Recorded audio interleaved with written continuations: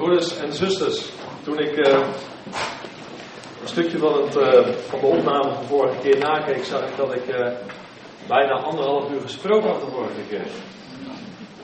Maar ik had er geen erg in, dus dat was een hele zit voor jullie. Maar goed, het was goed om bij elkaar te zijn. En de Heer leidt ons in alle dingen, hè, dus ook wat betreft de tijd. We gaan verder met het tweede gedeelte van Romeinen hoofdstuk 8. En dat is de afsluiting van een bepaald deel van de Romeinenbrief. In hoofdstuk 9 gaat Paulus over op een heel nieuw thema, een heel nieuw onderwerp. Maar het lijkt wel of de versen 18 tot en met 39 die we nu gaan lezen een soort slotakkoord zijn op het betoog wat hij heeft gehouden. Het is ook wel het zegenlied genoemd. Romeinen 8. Vers 18 tot en met 39. Laten we die versen gaan lezen met elkaar. Daar staat het volgende. Want ik ben ervan overtuigd dat het lijden van de tegenwoordige tijd niet opweegt tegen de heerlijkheid die aan ons geopenbaard zal worden. Met reikhalzend verlangen immers verwacht de schepping het openbaar worden van de kinderen van God. Want de schepping is aan de zinloosheid onderworpen, niet gewillig, maar door hem die haar daaraan onderworpen heeft. In de hoop dat ook de schepping zelf zal bevrijd worden van de slavernij van het verderf, om te komen tot de vrijheid van de heerlijkheid van de kinderen van God. Want wij weten dat heel de schepping gezamenlijk zucht en gezamenlijk in barensnood verkeert tot nu toe. En dat niet alleen.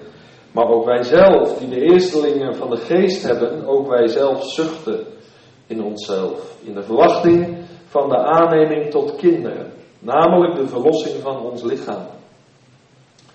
Want in de hoop zijn wij zalig geworden. Hoop nu die gezien wordt, is geen hoop. Immers, wat iemand ziet, waarom zou hij dat nog hopen? Maar als wij hopen wat wij niet zien, dan verwachten wij het met volharding. En evenzo komt ook de geest onze zwakheden te hulp. Want wij weten niet wat wij bidden zullen, zoals het behoort. De geest zelf echter pleit voor ons met onuitsprekelijke verzuchtingen. En hij die de harten doorzoekt, weet wat het denken van de geest is, omdat hij naar de wil van God voor de heiligen pleit. En wij weten dat voor hen die God liefhebben, alle dingen meewerken ten goede.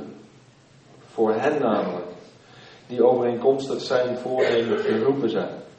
Want hen die hij van tevoren gekend heeft, heeft hij er ook van tevoren toe bestemd om aan het beeld van zijn zoon gelijkvormig te zijn. Opdat, met als doel, hij de eerstgeborene zou zijn onder vele broeders. En hen die hij er van tevoren toe bestemd heeft, die heeft hij ook geroepen. En hen die hij geroepen heeft, die heeft hij ook gerechtvaardigd. En hen die hij gerechtvaardigd heeft, die heeft hij ook verheerlijkt. Wat zullen wij dan over deze dingen zeggen? Als God voor ons is, wie zal tegen ons zijn? Hoe zal hij, die zelfs zijn eigen zoon niet gespaard, maar voor ons allen overgegeven heeft, ons ook met hem niet alle dingen schenken? Wie zal beschuldiging inbrengen tegen de uitverkorenen van God? God is het die rechtvaardigt.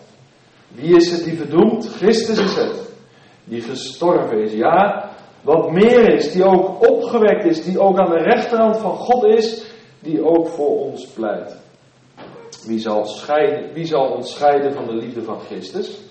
Verdrukking, of benauwdheid, of vervolging, of honger, of naaktheid, of zwaard, of gevaar. Zoals geschreven staat, want omwille van u worden wij de hele dag gedood. Wij worden beschouwd als slachtschapen. Maar in dit alles zijn wij meer dan overwinnaars. Door hem die ons heeft liefgehad. Want ik ben ervan overtuigd dat nog dood, nog leven, nog engelen, nog overheden, nog krachten, nog tegenwoordige, nog toekomstige dingen, nog hoogte, nog diepte, nog enig ander schepsel ons zal kunnen scheiden van de liefde van God, in Christus Jezus, onze Heer. Wat een hoofdstuk. Indrukwekkend. Niets zal ons kunnen scheiden van de liefde van Christus. De kerntekst voor vanavond is vers 31b. Eigenlijk draait het taal, en daar zal ik ook wel een accent op gaan leggen. God is voor ons. Dat moet een blijde boodschap zijn aan het begin van deze avond. Als we wederom geboren zijn, als we de Heer Jezus mogen kennen als onze Heer, als onze Heiland, dan geldt voor jou en voor mij dat God voor ons is.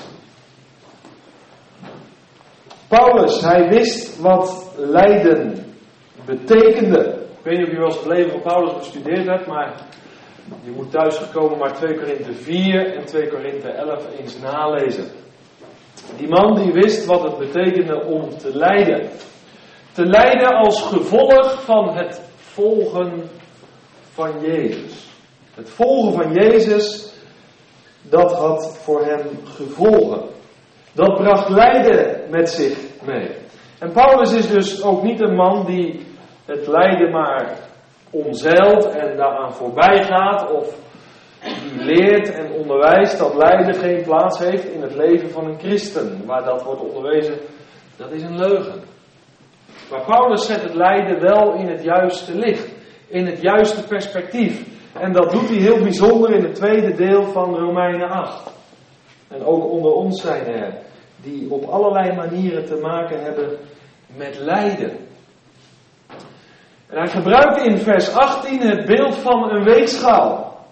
Nou, niet de digitale die wij kennen, maar dat ouderwetse beeld met aan de ene kant een schaal en aan de andere kant een schaal. En in de ene schaal, daar legt hij de gebrokenheid, het lijden van de tegenwoordige tijd in.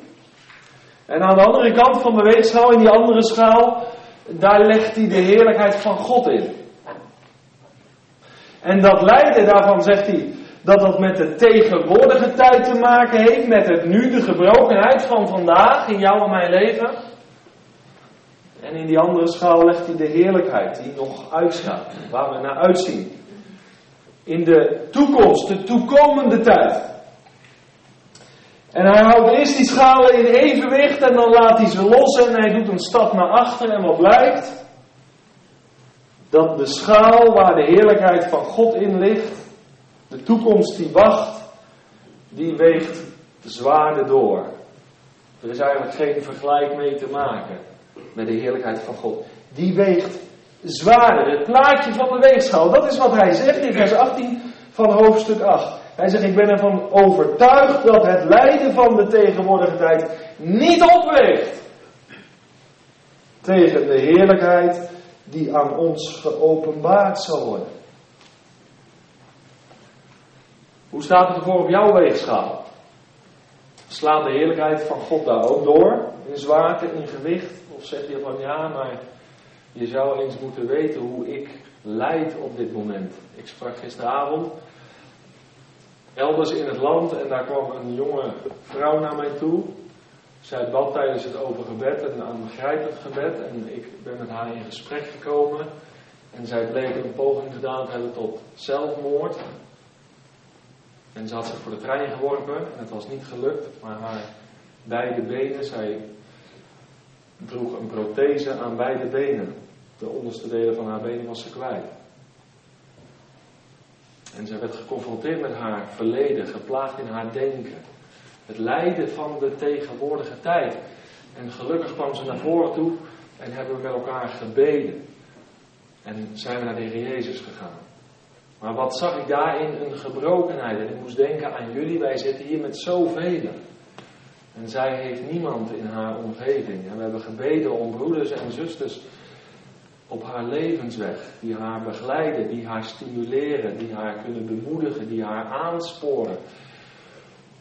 Gemeenschap met elkaar. Maar dat bepaalde me wel weer bij de gebrokenheid van het leven. Het lijden, ook in het leven van christenen. Blader eens even naar Genesis hoofdstuk 3. Want het lijden, de gebrokenheid, in het algemeen is een gevolg van de zonde. We lezen in Genesis 3 een aantal dingen daarover. Want ik ga nu een aantal gedachten delen over die eerste versen vanaf hoofdstuk 18 van de Romeinenbrief. Hoofdstuk 8. Maar dit wil ik eerst zeggen. Genesis 3. Het lijden waar Paulus over schrijft, heeft betrekking op de mensheid, de mensen, maar ook het lijden van de schepping in zijn geheel. Dus niet alleen de mensheid lijdt, maar de schepping in zijn geheel lijdt en zucht. Dat wil ik even helder hebben. Wat staat er in vers 16 van hoofdstuk 3 van Genesis? Tegen de vrouw zei hij: ik zal uw moeite in uw zwangerschap zeer groot maken. Met pijn zult u kinderen baren. Barensnood hebben we net gelezen. Naar uw man zal uw begeerte uitgaan, maar hij zal over u heersen. En tegen Adam zei hij: omdat u geluisterd hebt naar de stem van uw vrouw en van die boom gegeten hebt, waarvan ik u gebood, u mag daarvan niet eten. Daarom is ook de aardbodem vervloekt. Omwille van u. Met zwoegen zult u daarvan eten, al de dagen van uw leven. Dorens en distels zal hij voor u laten opkomen. En u zult het gewas van het veld eten. In het zweet van uw aangezicht zult u brood eten. Totdat u tot de aardbodem terugkeert. Omdat u daaruit genomen bent. Want stof bent u en u zult tot stof terugkeren. Niet alleen de mensheid lijdt onder de val in het paradijs. Maar heel de schepping is door die val aangetast. Die lijdt ook. En in Romeinen 8, wat we gelezen hebben, bedoelt Paulus het lijden heel specifiek. Lijden als gevolg van het volgen van Jezus. Maar ik geloof dat het lijden breder getrokken kan worden. Dat het een bredere betekenis heeft. Waarom lees ik dit stukje uit Genesis?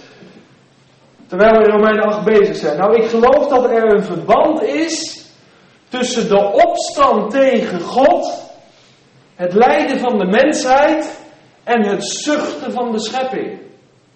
Daar zit een verband in. Maar zoals er verband is in het negatieve, die stappen die ik net noemde, zo zit er ook een verband in het positieve. En dat is wat Paulus uitlegt in Romeinen 8. Wat bedoel ik daarmee? Nou dit. Met de tweede komst van de Verlosser is er ook verlossing van ons lichaam en is er ook verlossing van de schepping. Begrijp je die stappen, die negatieve? Die opstand tegen God heeft gevolgen voor de mensheid en voor de schepping. Die zucht is als in barensnood. Het heeft verband met elkaar. Maar er is ook verband in het positieve. En dat heeft alles te maken met de tweede komst van de Heer Jezus Christus. De Messias. En dat is wat Paulus uit gaat leggen in die eerste versen van de Romeinen 8. Nou, in de vorige studies werd Gods machtige reddingsplan zichtbaar. En ik hoop dat je dat hebt meegemaakt. Niet alleen tussen je oren, maar dat je in kon stemmen met je hart. Het ging steeds meer open. Hé, dit is mijn leven. Het gaat over mij. Jezus heeft ook mij meegenomen in zijn kruisdood en opstanding. Dat machtige reddingsplan van God werd meer en meer zichtbaar. Werd openbaar. Maar met het openbaar worden van Christus in de toekomst delen ook de gelovigen en de schepping in de volle heerlijkheid. En daar moet je oog voor open gaan. Laten we even naar Colossenzen hoofdstuk 3. We gaan weer flink wat gedeelten bekijken. Colossenzen hoofdstuk 3. Daar wordt gesproken over dat openbaar worden. Dan zegt Paulus in hoofdstuk 3 het derde vers. Want u bent gestorven en uw leven is met Christus verborgen in God. Wanneer Christus geopenbaard zal worden, die ons leven is, dan zult u ook met hem geopenbaard worden in heerlijkheid. Dat woordje openbaren gebruikt Paulus heel vaak. Dat is het woordje onthullen. Zoals je hier dat doek hebt voor het podium, dat is nu open. Er is nu onthuld, het is nu zichtbaar wat zich achter het doek bevindt. Of als met een standbeeld bijvoorbeeld, dat wordt geopend door de burgemeester, dan wordt het doek eraf getrokken. Het wordt onthuld, het komt openbaar wat zich achter dat doek bevindt. Een of andere dorpsheld of wat dan ook. Onthulling, openbaring. Het wordt zichtbaar. Nou, met dat Christus straks zichtbaar zal worden, met dat Hij onthuld zal worden, zullen wij ook openbaar worden. Een paar Bijbelboeken verder moet je even bladeren, de Romeinenbrief. Het is even belangrijk dat je deze dingen pakt. 1 Johannes 3. Die indrukwekkende versen, 1 Johannes 3, de eerste vers. Zie, hoe groot is de liefde die de Vader ons gegeven heeft, dat wij kinderen van God worden genoemd. Wat hebben we vorige keer leren zeggen? Abba Vader. Hier staat het weer, hier komt het weer terug. Daarom kent de wereld ons niet, omdat zij hem niet kent. Geliefde, nu zijn wij kinderen van God en het is nog niet, daar komt het weer, geopenbaard wat wij zullen zijn. Het is nog niet onthuld. Die volle heerlijkheid is nog niet zichtbaar geworden. Gaat dat wel gebeuren dan? Ja, dat gaat wel gebeuren. Maar wij weten, het is alsof Paulus het geschreven heeft. Wij weten dat als Hij, daar is de Heer Jezus weer, als Hij geopenbaard zal worden, als Hij zichtbaar gaat worden, als de gordijnen weggetrokken worden, als Hij zichtbaar wordt, als Hij geopenbaard zal worden, wij Hem gelijk zullen zijn. Want wij zullen Hem zien zoals Hij is. Dat bedoelt Paulus in Romeinen 8 met dat openbaar worden. Het herstel van alle dingen, van jouw lichaam, van de schepping, heeft alles te maken met de komst van de Heer Jezus Christus. Daarom is het opmerkelijk dat zo weinig christenen zich bezighouden met de wederkomst van de Heer Jezus. Daar zie ik naar uit, want oud-testamentisch was het zo, de psalmdichter zegt, zijn komst is het die mijn heil volmaakt, die het compleet maakt. Is dat nu anders dan? Nee, dat is niet anders. Zijn tweede komst volmaakt mijn heil. Begrijp je dat? Daarom is het niet zo dat er een enkele Maranatha-christen in ons midden is. Ja, die ziet nou helemaal uit naar de komst van de Heer Jezus. Het behoort tot het normale christelijke leven. Om naar Hem uit te zien. Om Hem te verwachten. De koning der koningen en de Heere der heren.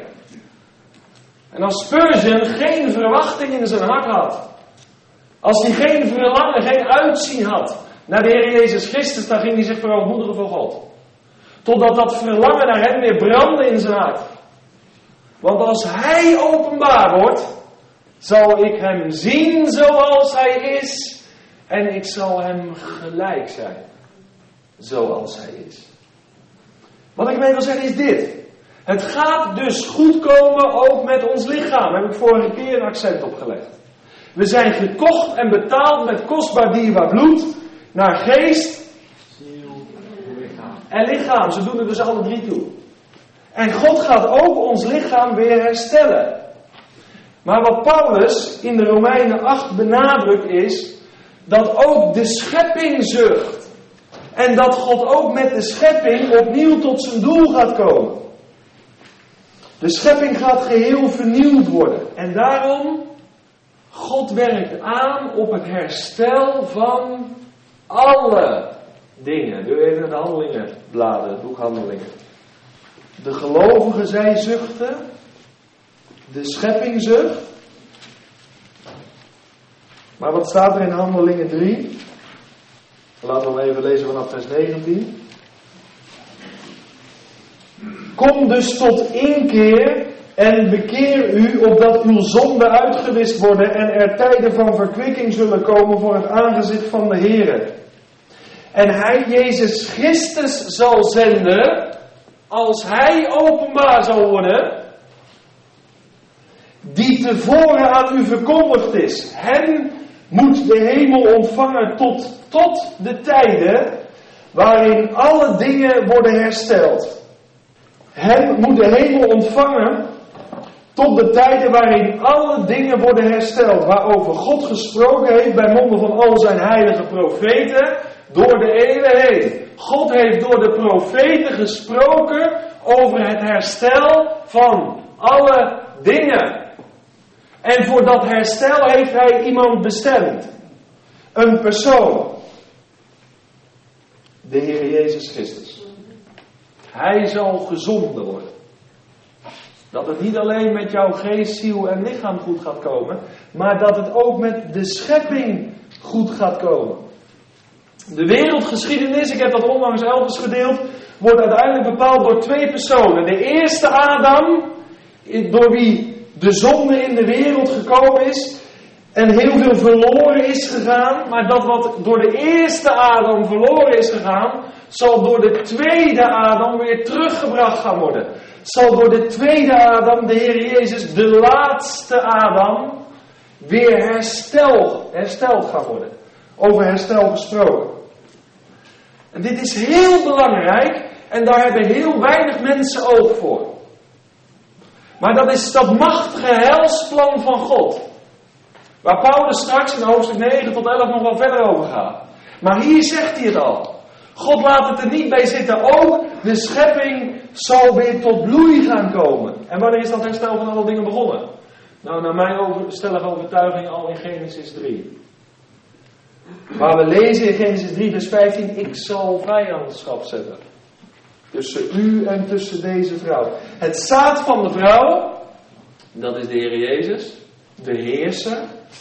Die zal de Satan de kop vermorzelen. Wat is het doel daarvan? Dit. Door deze heerser, de Heer Jezus, zal de aarde opnieuw aan de heerschappij van God worden onderworpen. Het herstel van alle dingen. Dat is niet zomaar iets voor hobbyisten. Dit is het heilsplan van God. Daar werkt hij naartoe. Daar werkt hij op aan. Daar zien we naar uit. Dat verwachten we. En de profeten, heb ik net gelezen, die hebben daar al van geprofiteerd. En ik wil je dat echt gaan laten zien. Omdat dat gewoon een verrijking is van je geloofsleven. En omdat dat het uitzien en het verlangen naar de Heer Jezus Christus bevordert in je leven. Blader even naar de profeet Jesaja. En maak je geen zorgen. Ik ben met Romeinen 8 bezig.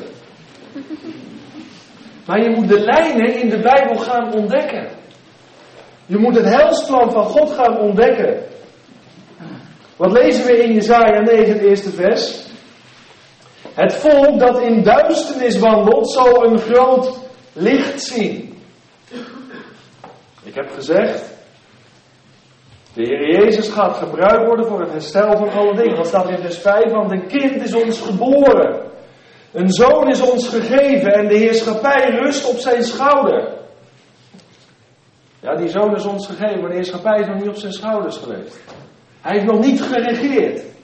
En men noemt zijn naam wonderlijk, raadsman, sterke God, eeuwige vader, vredevorst. Hij is de koning van de vrede. Het herstel van alle dingen. En aan de uitbreiding van deze heerschappij en aan de vrede zal geen einde komen op de troon van David.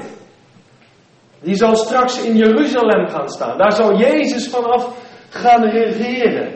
Om het te grondvesten en te ondersteunen door recht en gerechtigheid. Van nu aan tot in eeuwigheid. En dan 2 bladzijden verder. Jesaja 11, daar profeteert hij verder over dat vrederijk.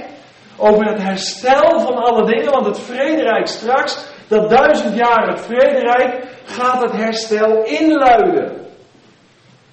En wat zegt hij daarvan in het eerste vers? Want er zal een twijgje opgroeien uit de afgehouwen tronk van Isaïe. En een loot uit zijn wortels zal vrucht voortbrengen. Op hem, de Heer Jezus, zal de geest van de Heer rusten. De geest van wijsheid en inzicht. De geest van raad en sterkte. De geest van kennis en de vrezen des Heren. En dan het 5e vers. Want gerechtigheid zal de gordel om zijn heupen zijn en waarheid de gordel om zijn middel. En dan dat indrukwekkende. Een wolf zal bij het lam verblijven. Nee, dat is niet de nieuwe hemel. Dat is niet de nieuwe aarde. Dat is het Messiaanse Rijk. Een luipaard bij een geitenbok neerleggen. Een kalf, een jonge leeuw en een gemestvee zullen bij elkaar zijn. Een kleine jongen zal ze drijven. En dan moet ik het even overslaan, want ik moet verder. Vers 9. Men zal nergens kwaad doen of verderf aanrichten op mijn heilige berg. Want de aarde zal vol zijn van de kennis van de Heere. Zoals het water de bodem van de zee bedekt. Het herstel van alle dingen. De schepping zucht nu nog wel. En is als in barensnood. Er komt een nieuwe wereld aan. En daar staat God garant voor. Het werk van de Heer Jezus Christus, zijn persoon en zijn werk. Ik hoop dat het door al die studies heen duidelijk is geworden. Het gaat veel verder dan vergeving van je zonde. Het gaat veel verder dan eeuwig leven. Het gaat om het herstel van alle dingen. Zelfs dat ligt opgesloten in zijn werk. En als je dat gaat ontdekken, dan word je niet meer zo op jezelf gericht. Maar dan zie je naar de volvoering, de uitvoering van het complete heilsplan van God. Het gaat goed komen. Ook met de schepping. En deze profetieën die ik zomaar kon aanstippen, die zijn slechts deels vervuld. Maar de volle vervulling staat nog uit. Daar zien we naar uit. Daar geloven we in. Waarom? Omdat de wereld in barensnood is. Om een nieuwe wereld voor te gaan brengen. En de verlossing, gaan we even naar Romeinen 8. De verlossing van de gelovigen, naar geest, ziel en lichaam. En de verlossing van de schepping, dat beschrijft Paulus in de versen 18 tot en met 23. En die heb ik nu gelijk uitgelegd met dit verhaal. Dit bedoelt hij. Het herstel van alle dingen. Het komt goed met ons lichaam. We zijn gekocht naar geest, ziel en lichaam. Maar ook de schepping zal verlost worden. Paulus schrijft hier over een lijden dat iets nieuws gaat voortbrengen. Barensweeën. Ik heb 3 zoontjes. En ik heb het van dichtbij meegemaakt wat barensweeën zijn. En ik ben Paulus iets beter gaan begrijpen. Wat hij bedoelt. Het gaat door de moeite, door de pijn heen. Maar er komt iets nieuws aan. Hou vol, hou vol. Er komt een nieuwe wereld aan. Maar het kan niet anders dan door pijnlijke momenten heen. Dat is de wereld waarin wij leven. En dit is dus een hele hoopvolle boodschap. Het gaat niet buiten lijden om. Het gaat niet buiten de pijn om. Het herstel van alle dingen. Het gaat door een moeilijke fase heen. Maar God weet wat hij doet.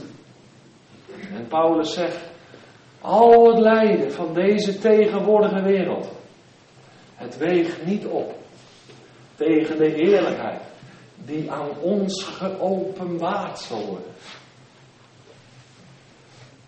Als hij openbaar zal worden, zullen wij met hem geopenbaard worden. En ik zal hem zien zoals hij is. En in een punt destijds hem gelijk zijn. Zoals hij is. Hoe is het in je weegschaal? Wat weegt zwaarder? Het lijden van de tegenwoordige tijd. Ik denk dat iedereen een boekje open kan doen. Maar ik wil je aansporen. Ik wil je aanvuren. Om je Bijbel in te gaan. En alles van dit tegenwoordige leven. Van deze tegenwoordige tijd. Te gaan bezien in het licht van dat wat komen gaat. De eeuwigheid. De heerlijkheid. Die nieuwe wereld. Die nieuwe werkelijkheid. En Paulus wil je aansporen. En als je Hebreeën 12 leest. Die geschiedenis, of die teksten ken je wel. Hè? Ziende op Jezus, de overste leidsman en de voleinde van ons geloof. Die voor de vreugde die hem was voorgesteld.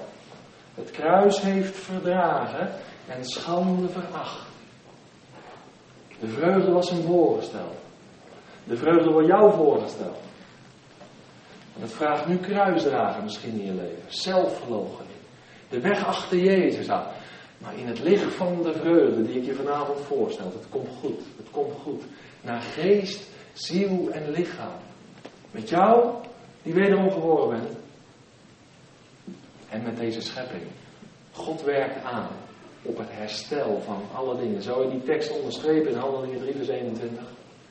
God werkt daarop aan. Ik ga verder. Besef bij dit alles dat wij de eerstelingen van de Heilige Geest ontvangen hebben. Dat wil zeggen, de eerste vrucht is er al, de rest zal volgen. Je kan het ook zo zeggen. We hebben de Geest ontvangen als onderpand. En daar moet je goed naar luisteren, dat is heel belangrijk.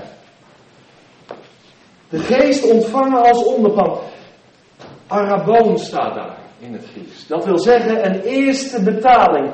Een depositum, een pand. En een araboon vertegenwoordigde een deel van de koopprijs vooraf.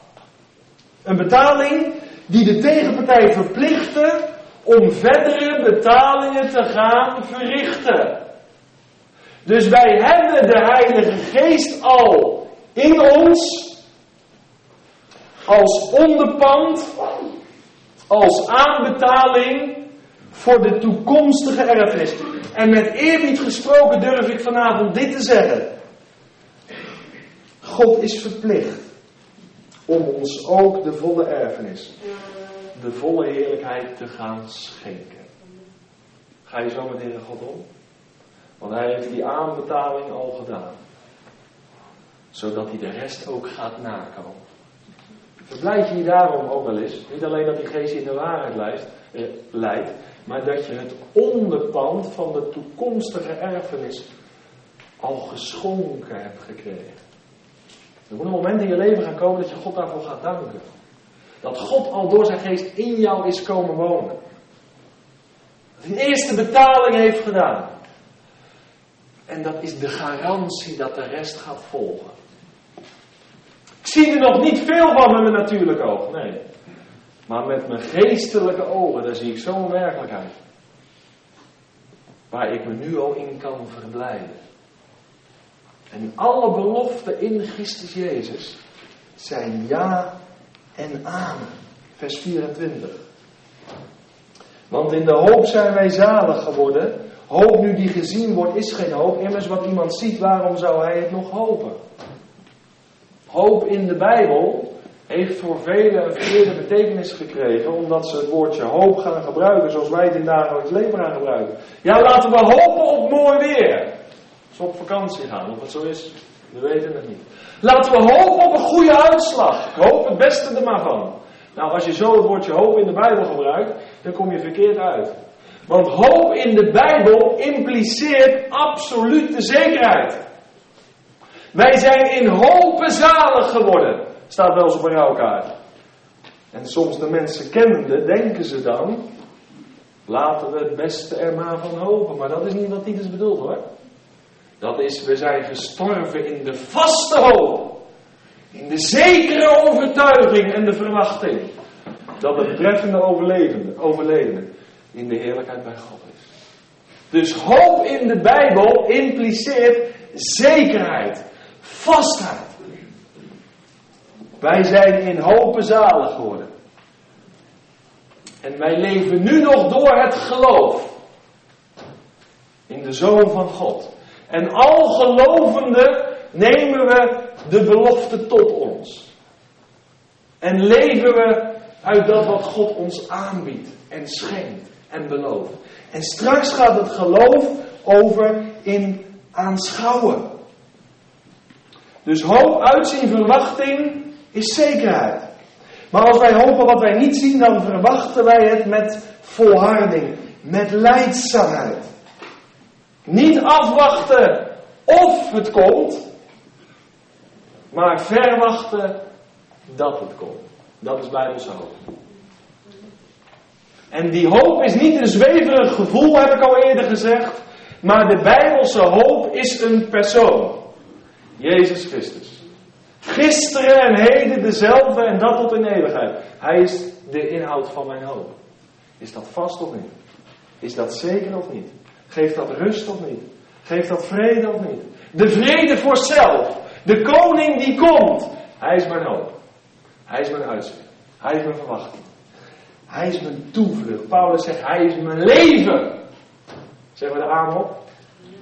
De komende koning. Hij is mijn leven. Vers 26. En evenzo komt ook de geest onze zwakheden te hulp, want wij weten niet wat wij bidden zullen zoals het behoort. De geest zelf echter pleit voor ons met onuitsprekelijke zuchtingen. Dat is iets bijzonders hier. We hebben net gelezen in de vorige verse. De gelovigen zuchten. De schepping zucht. En hier staat dat ook de Heilige Geest zucht. Er staat een tekst in Openbaringen 22, vind ik altijd zo mooi. En de geest en de bruid, die zeggen, kom. Een beetje kinderlijk verwoord natuurlijk. Misschien doen we het niet helemaal recht, maar ik vond het wel een mooie gedachte. We zijn niet compleet meer. Zelfs de geest verlangt er weer naar. Die zegt het zelf. En de geest en de bruid, die zeggen, kom Heer Jezus. Kom haastig. Ook de geest die zucht. En de context van deze tekst, dat de geest zucht, is het lijden van de gelovigen als gevolg van het volgen van Jezus. Daarom zucht de geest. Begrijp je dat, wat ik bedoel? Dat is de context. Paulus heeft alle zegeningen opgenoemd. Wat ons zou moeten bemoedigen. Die zouden ons moeten bemoedigen. Ons aansporen. Ons blij maken. Maar hier staat nog, de geest komt ons te hulp. Want alles staat in de context van het lijden. Het kan blijkbaar zo zwaar zijn in het leven van een christen, dat hij het zuchten van de geest nodig heeft om te volharden. Zelfs daar heeft God aan gedacht. Dat is wat hier staat. Vind je dat niet mooi? De geest zucht met ons mee. Dat het lijden van de tegenwoordige tijd misschien zo heftig kan zijn. Ik hou het niet vol. Nou, hier staat, de geest zelf zucht voor ons. Hij komt ons te hulp. Want de nood in je leven, het lijden kan zo heftig zijn. Het lijden zo diep dat je niet meer weet te bidden. Herken je dat in die omstandigheden? Je misschien zoveel pijn had lichamelijk. Dat je misschien wel zo vervolgd werd. Wel in je psyche misschien. Dat je niet meer kon bidden. Weet dan dit. Onthoud dit. Romeinen 8 is bemoediging, het tweede deel. Is bemoediging aan christenen in tijden van lijden. De geest zelf zucht met je mee. En die komt je te hulp. Zelfs dan als jij niet meer weet te bidden. Dat is niet alleen een troostvolle gedachte. Dat is een bemoedigend feit. Dit is onze God. Zelfs zijn geest zucht mee. En wat is nou het bijzondere van die geest? Nou, dat de geest die bidt naar de wil van God. En ik weet niet of je de Johannesbrief wel eens goed hebt gelezen, maar in Johannes 1 vers 5, 1 Johannes 5 vers 14, daar staat dat degene die naar de wil van God bidt, die zal altijd verhoord worden. En de geest staat hier, die bidt naar de wil van God. Voor de heilige. Ben ik een heilige dan? Je bent een heilige. Dus de Heer Jezus Christus hebt aanvaard. Als je Heer en als je heiland. Dus de geest zucht mee. Hij pleit voor jou. Hij bidt voor jou. Juist op het moment dat jij niet meer bidden kan. Als de vervolging en het lijden en de verdrukking zo heftig is in je leven. Dan is die geest die volhardt. En die bidt naar de wil van de Vader. En die gebeden worden altijd verhoord. Vers 28, daar komt het mysterie. Ze hebben wel eens gezegd, dat is een tekst, een antidepressietekst. Ik ben er een beetje voorzichtig mee. Maar als je die goed op je in laat werken, wij weten, zegt Paulus. Dat is wel de man die weet wat lijden is. Hè? Niet iemand van een boekenkasttheologie, van zo zou het horen, of dat is een mooi plaatje. Het is gewoon een man uit het leven. Net als jij en ik. Ontberingen geleden. Hij zegt, wij weten dat voor hen die God lief hebben, alle dingen, alle, de grote in jouw ogen en de schijnbaar kleine in jouw ogen, alle dingen, alle gebeurtenissen in ons leven, moeten meewerken ten goede. Daar staat in het Grieks ten zegen. Moeten nuttig zijn. Voor hen. Namelijk die overeenkomstig zijn voornemen geroepen zijn. Dat is toch een mysterie? Overzie je dat dan altijd? Nee, dat overzie je niet altijd. Maar ik heb het de vorige keer gezegd en ik ga het herhalen. Heere God, ik begrijp u niet altijd, maar ik ga ervoor kiezen om u in alle omstandigheden te vertrouwen. Zullen we dat afspreken met elkaar? Het lijden wordt ons niet bespaard. Er is geen christen zonder lijden. Wat voor manier dan ook. Psychisch, geestelijk, lichamelijk. Misschien vervolging, oh nee, misschien niet als Noord-Korea. Maar misschien ben je een eenling in je familie. Misschien nemen ze je bekering niet over en geven ze niks voor je geloofsleven. En je weet dat je oprecht met de Heer leeft. Je hebt een vrij geweten naar hem toe. Ook vervolging, hè? Onthoud dat. Maar alle dingen, zegt Paulus, die merken mee ten goede degene die naar zijn voornemen geroepen zijn. Het mooiste voorbeeld vind ik altijd Jozef. Dat is toch ongelooflijk? Die jongen was rein van hart. En die komt bij Potifar aan het hof. En zijn vrouw zag hem, een mooie jongen. En ze gaat in de herhaling om hem in bed te krijgen. En hij vlucht weg. En zijn kleed blijft liggen. En ze maakt er een spektakel van. En uiteindelijk heeft het tot gevolg dat Jozef de gevangenis in kan. Hij wandelt in de waarheid. Hij leeft in de wil van God. En hij komt in de baaiers terecht. En dan is er nog een beste broeder die hem vergeet. Die belooft je ook zo aan je denken als ik straks weer... Vergeet hem ook. Alle dingen medewerken ten goede. Kan je het altijd opmaken als je in de situatie zit? Nee, dan weet ik hem altijd goed. Maar ik kies ervoor, Heer, om u te vertrouwen. Want u bent mijn vertrouwen meer dan waard. U bent vertrouwenswaardig. En Jozef is door de weg van vernedering naar de verhoging gegaan. Alle dingen werkten in zijn leven mee ten goede. Je hoeft als kind van God nooit te wanhopen. Laten we dat tegen elkaar zeggen. En houd dat vast. Het loopt God nooit uit de hand. Alle dingen hebben een bedoeling in jou en mijn leven.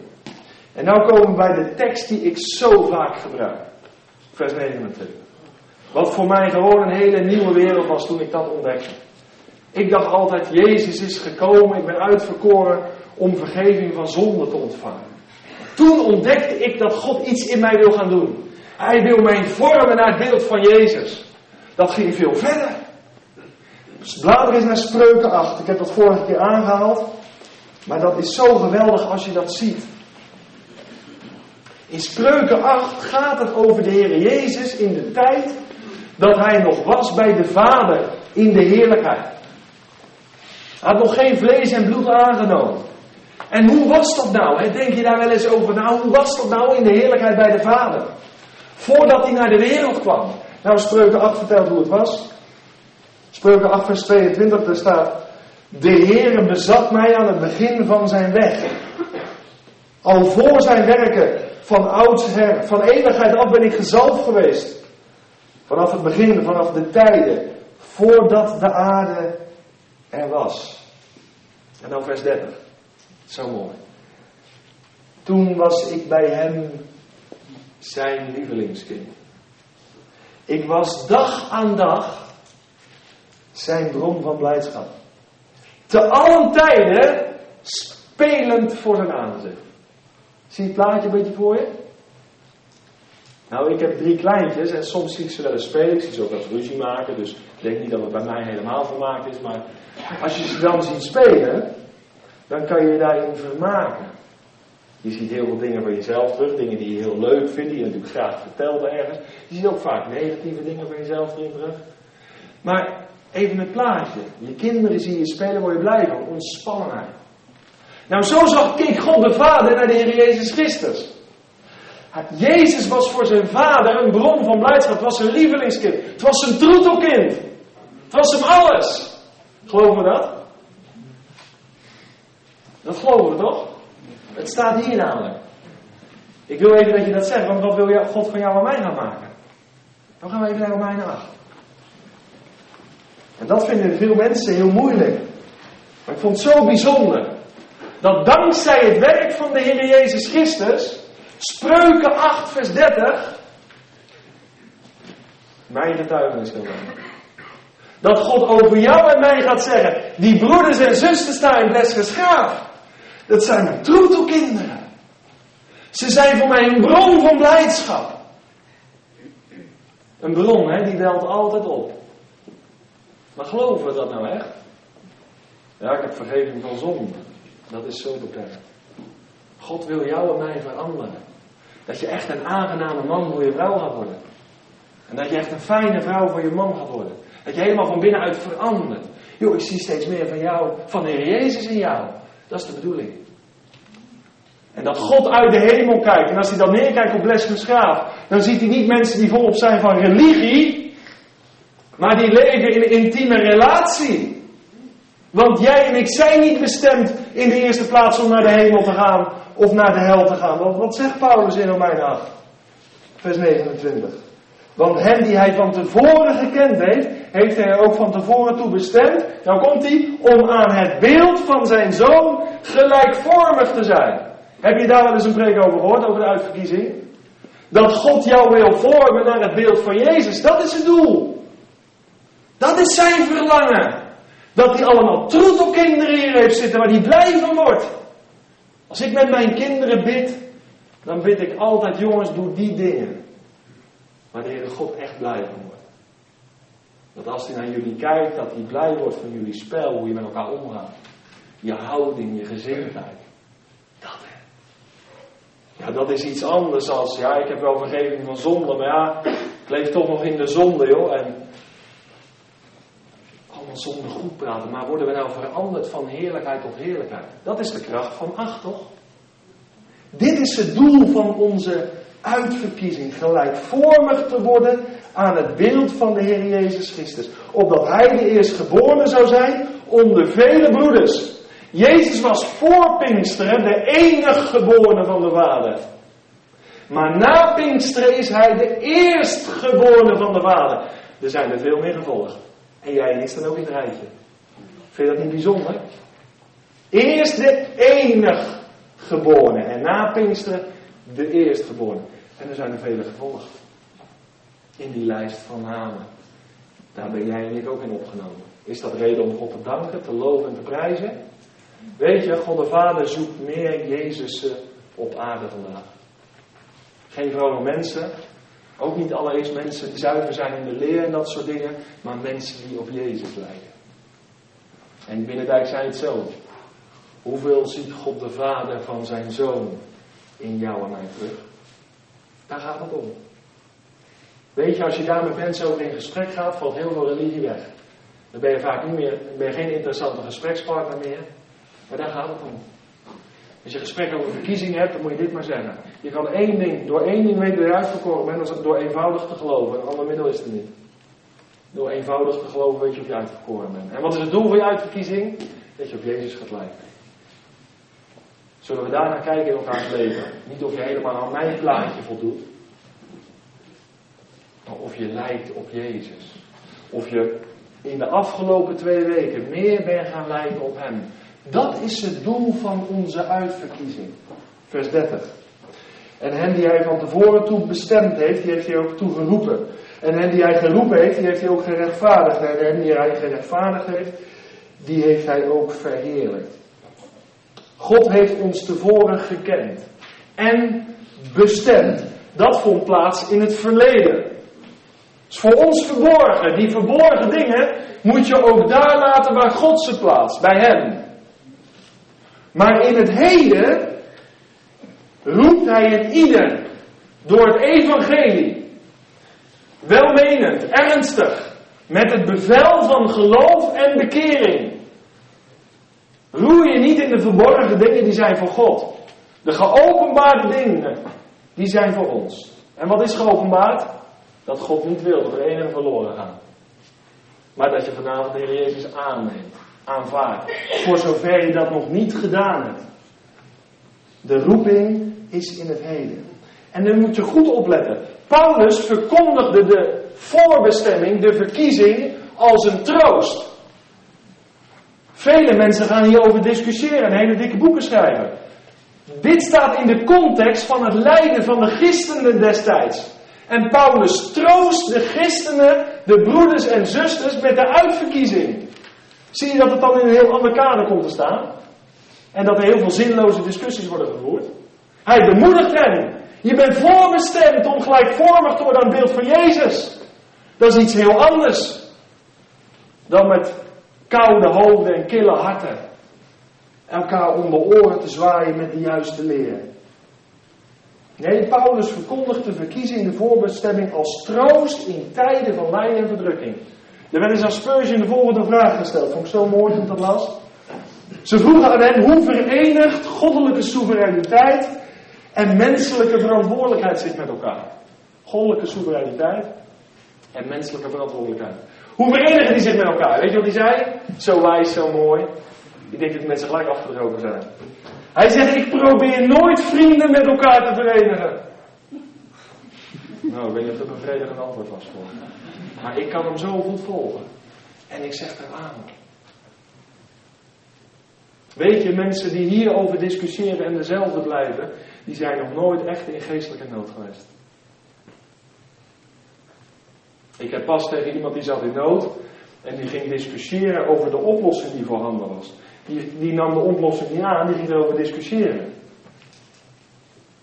En ik had daar een nazorggesprek. Ik zeg, joh, weet je wat je nou aan het doen bent? Ik zeg, er is een groot passagiersschip, dat is in storm op zee. En dat is gekapseist. Er is nog een klein stukje boven water. Ik zeg, en jij bengelt daar nog aan een kabel boven. En daar is het reddingsschip onder. En jij gaat in discussie met die reddingswerkers. Joh, je moet die boot harder oppompen. Je moet een grotere boot aanschaffen. Kan je iets naar voren varen? Ja, het is nu kiezen of kabelen. Begrijp je wat ik bedoel? Dus je gaat in discussie over de oplossing van jouw probleem. Nou, heb je dan echt nood? Je zou bijna als reddingswerker vol gas geven en zeggen ze... Zo zijn er heel veel mensen in nood en die hangen aan de kabel en die gaan bepalen hoe de reddingswerkers het moeten doen. Heb je dan echt nood? En ik heb het zo verteld zoals ik het nu zeg. Ik zeg, jij moet er gaan kiezen. En misschien krijg je deze kans maar 1 keer. Begrijp je? Als we gaan discussiëren over uitverkiezingen en boeken gaan schrijven en koude hoofden hebben en kille harten. Maar we kennen Jezus niet. Dan heeft heel zo'n discussie voor God, die is van nul en geen waarde. Want daar waar echte nood is, daar staat Jezus voor jou klaar. Om je te omarmen en in zijn hart te sluiten. Ten slotte, vers 31 tot 39. Paulus die gaat een aantal indrukwekkende vragen stellen. En nu kom ik tot de climax van vanavond. Hij gaat een aantal vragen stellen. Vers 31a. Wat zullen wij over deze dingen zeggen? Vers 33a. Wie zal beschuldiging inbrengen tegen de uitverkorenen van God? Vers 34a. Wie is het die verdoemt? Vers 35a. Wie zal ons scheiden van de liefde van Christus? Hij werkt naar een climax toe, hè? Merk je? Krachtige, prangende vragen stelt hij. Nou, niets en niemand zal ons scheiden. Hij komt tot dat zegenlied in vers 38 en 39. Want ik ben ervan overtuigd dat nog dood, nog leven, nog engelen, nog overheden, nog krachten, nog tegenwoordige, nog toekomstige dingen, nog hoogte, nog diepte, nog enig ander schepsel ons zal kunnen scheiden van de liefde van God in Christus Jezus, onze Heer. Paulus, weet niet wat je te stellen. Waar haal jij die stelligheid vandaan, Paulus? Hoe durf je die verdrukte en vervolgde gelovigen hiermee op te zadelen? Wat een standaard. Dat kunnen ze toch niet? Nee, ik ga het gelijk doorklappen. Vers 31, vind ik zo mooi. Weet je wat hij zegt? God, die is voor ons. Dat is het geheim. Dat is het geheim. Als God voor ons is. Wie of wat is er dan ons tegen? Dat is echt het geheim. Heel veel mensen, luister nu goed. Heel veel mensen in de wereld en in de kerk, die voelen zich veilig en geborgen als ze kunnen zeggen, ik ben voor die en die politiek leider. Ik ben voor die politieke partij. Ik ben voor Rutte. En ik ben tegen Wilders. Ik ben voor, ik ben tegen. Dan voel je je fijn en dan ben je ergens bij betrokken. Dan hoor je bij een groep. Het is in de kerk niet anders. Ja, ik ben voor die geestelijk leider. Daar ben ik echt voor, hoor. Houd er rekening mee, ik behoor tot die categorie. Vergis je niet. Ik ben ook voor die gemeente. Ik ben voor de belijdenis hoor, vergis je niet. Die staat bij mij heel hoog. En ik ben voor dominee A en ik ben voor dominee B. En voor gemeente die... Prima, het mag gewoon. Maar weet je waar je blij van wordt vanavond? Dat God vanavond tegen jou en mij zegt, God is voor mij. Dat is toch bevrijdend of niet? Dat is het geheim van het leven van Paulus. Weet je, je mag best ergens voor zijn. Maar ik ben er erg in teleurgesteld, mag ik je zeggen. En ik heb een andere grond gevonden.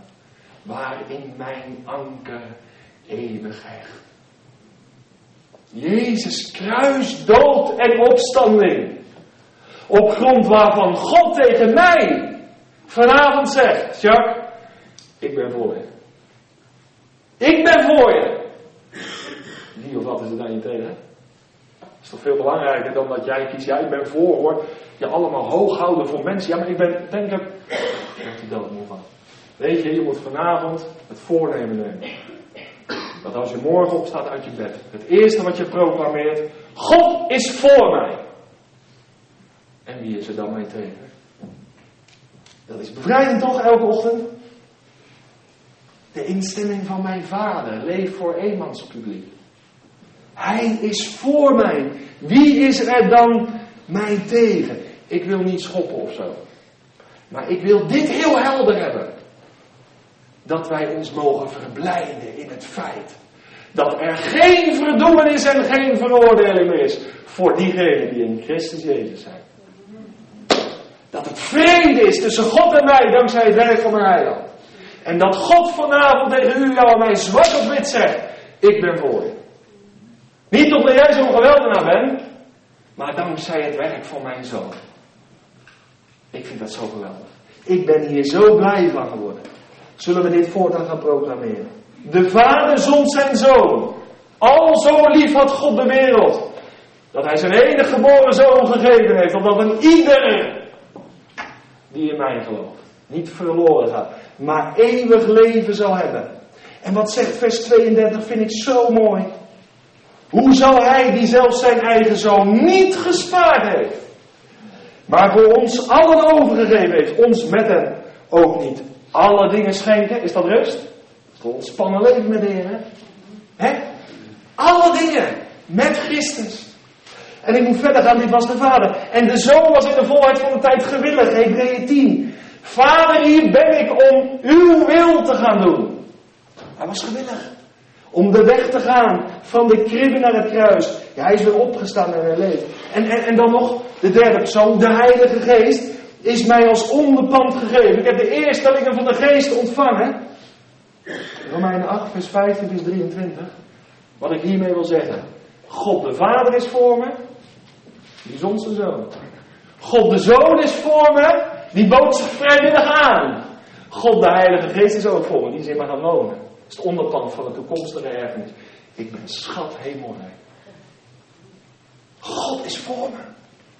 Hij die de hemel en de aarde gemaakt heeft uit het niet. Die is voor me. Hij die de dingen riep. Terwijl ze er niet waren. Hij is voor me. Hij die gezegd heeft, ik ben gisteren en heden dezelfde en tot in eeuwigheid. Hij is voor me. Hij die gezegd heeft, ik ga voor jullie plaats bereiden. En ik ga jullie brengen naar waar ik ben. Hij is voor me. Hij die gezegd heeft, mij is gegeven alle macht in de hemel en op de aarde. Die God, die is voor me. Word je daar niet blij van? Dat moet je vanavond toch bemoedigen. Dan kunnen we hier toch tot in de nacht blijven zingen.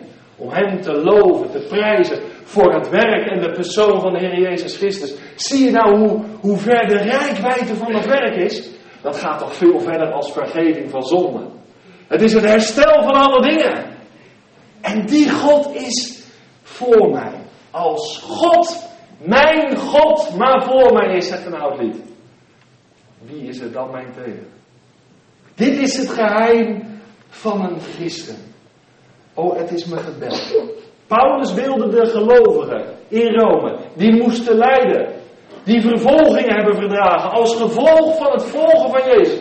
Hij heeft ze met deze woorden bemoedigd. En ik wil het hem nadoen vanavond. Welke vorm van vervolging je ook ondervindt. Misschien lichamelijk, psychisch, geestelijk. Misschien in je familie, haat en nijd omdat je Jezus volgt. Misschien mogen de mensen je niet omdat je een vrijmoedig getuigenis hebt. Wees bemoedigd vanavond. Het is maar een korte tijd. En we zullen hem gaan zien zoals hij is. En we zullen hem gelijk zijn zoals hij is. En een heel oud lied, ik weet geen eens of je het kent. Dat zegt, die hoop moet al ons leed verzachten. Kom reisgenoten, het hoofd omhoog. Want voor hen die het heil in Christus wachten, zijn bergen vlak en zeeën droog. Amen. Vader in de hemel, wil u zo hartelijk bedanken voor dit rijke woord. Heere God, u weet hoe ik hiermee geworsteld heb om dit door te geven. Wie u bent. Het is een lofzang, het is een zegenlied op het werk van de Heer Jezus Christus. O God, we danken u voor wat we in hem ontvangen hebben. En we zouden heel de nacht door kunnen zingen. Glorie aan God. Glorie voor het Lam. Die onze zonde op zich nam. Maar dat niet alleen. Die ook zorg gaat dragen voor het herstel van alle dingen. Want we leven met elkaar in een gebroken wereld. De schepping zucht. En is als in barensnood. Maar het gaat aan op die nieuwe wereld. Op dat rijk van vrede en gerechtigheid. Dat messiaanse vrederijk. Wat het herstel van alle dingen gaat inluiden. En dat alles dankzij hem. De Heer Jezus Christus. O, wij komen woorden tekort. En ik voel vanavond. Ik ervaar in mijn hart. Dat ik gewoon sta te stamelen en sta te stotteren. Om iets van hem te zeggen. U bent zo hoog, zo heerlijk, zo heilig. O Heer Jezus, we willen u aanbidden. We willen u verhogen. En we willen vanavond gewoon uit de grond van ons hart zeggen. We houden van u. En we danken u voor alles wat u voor en met ons gedaan heeft. Glorie voor uw heerlijke naam. Amen.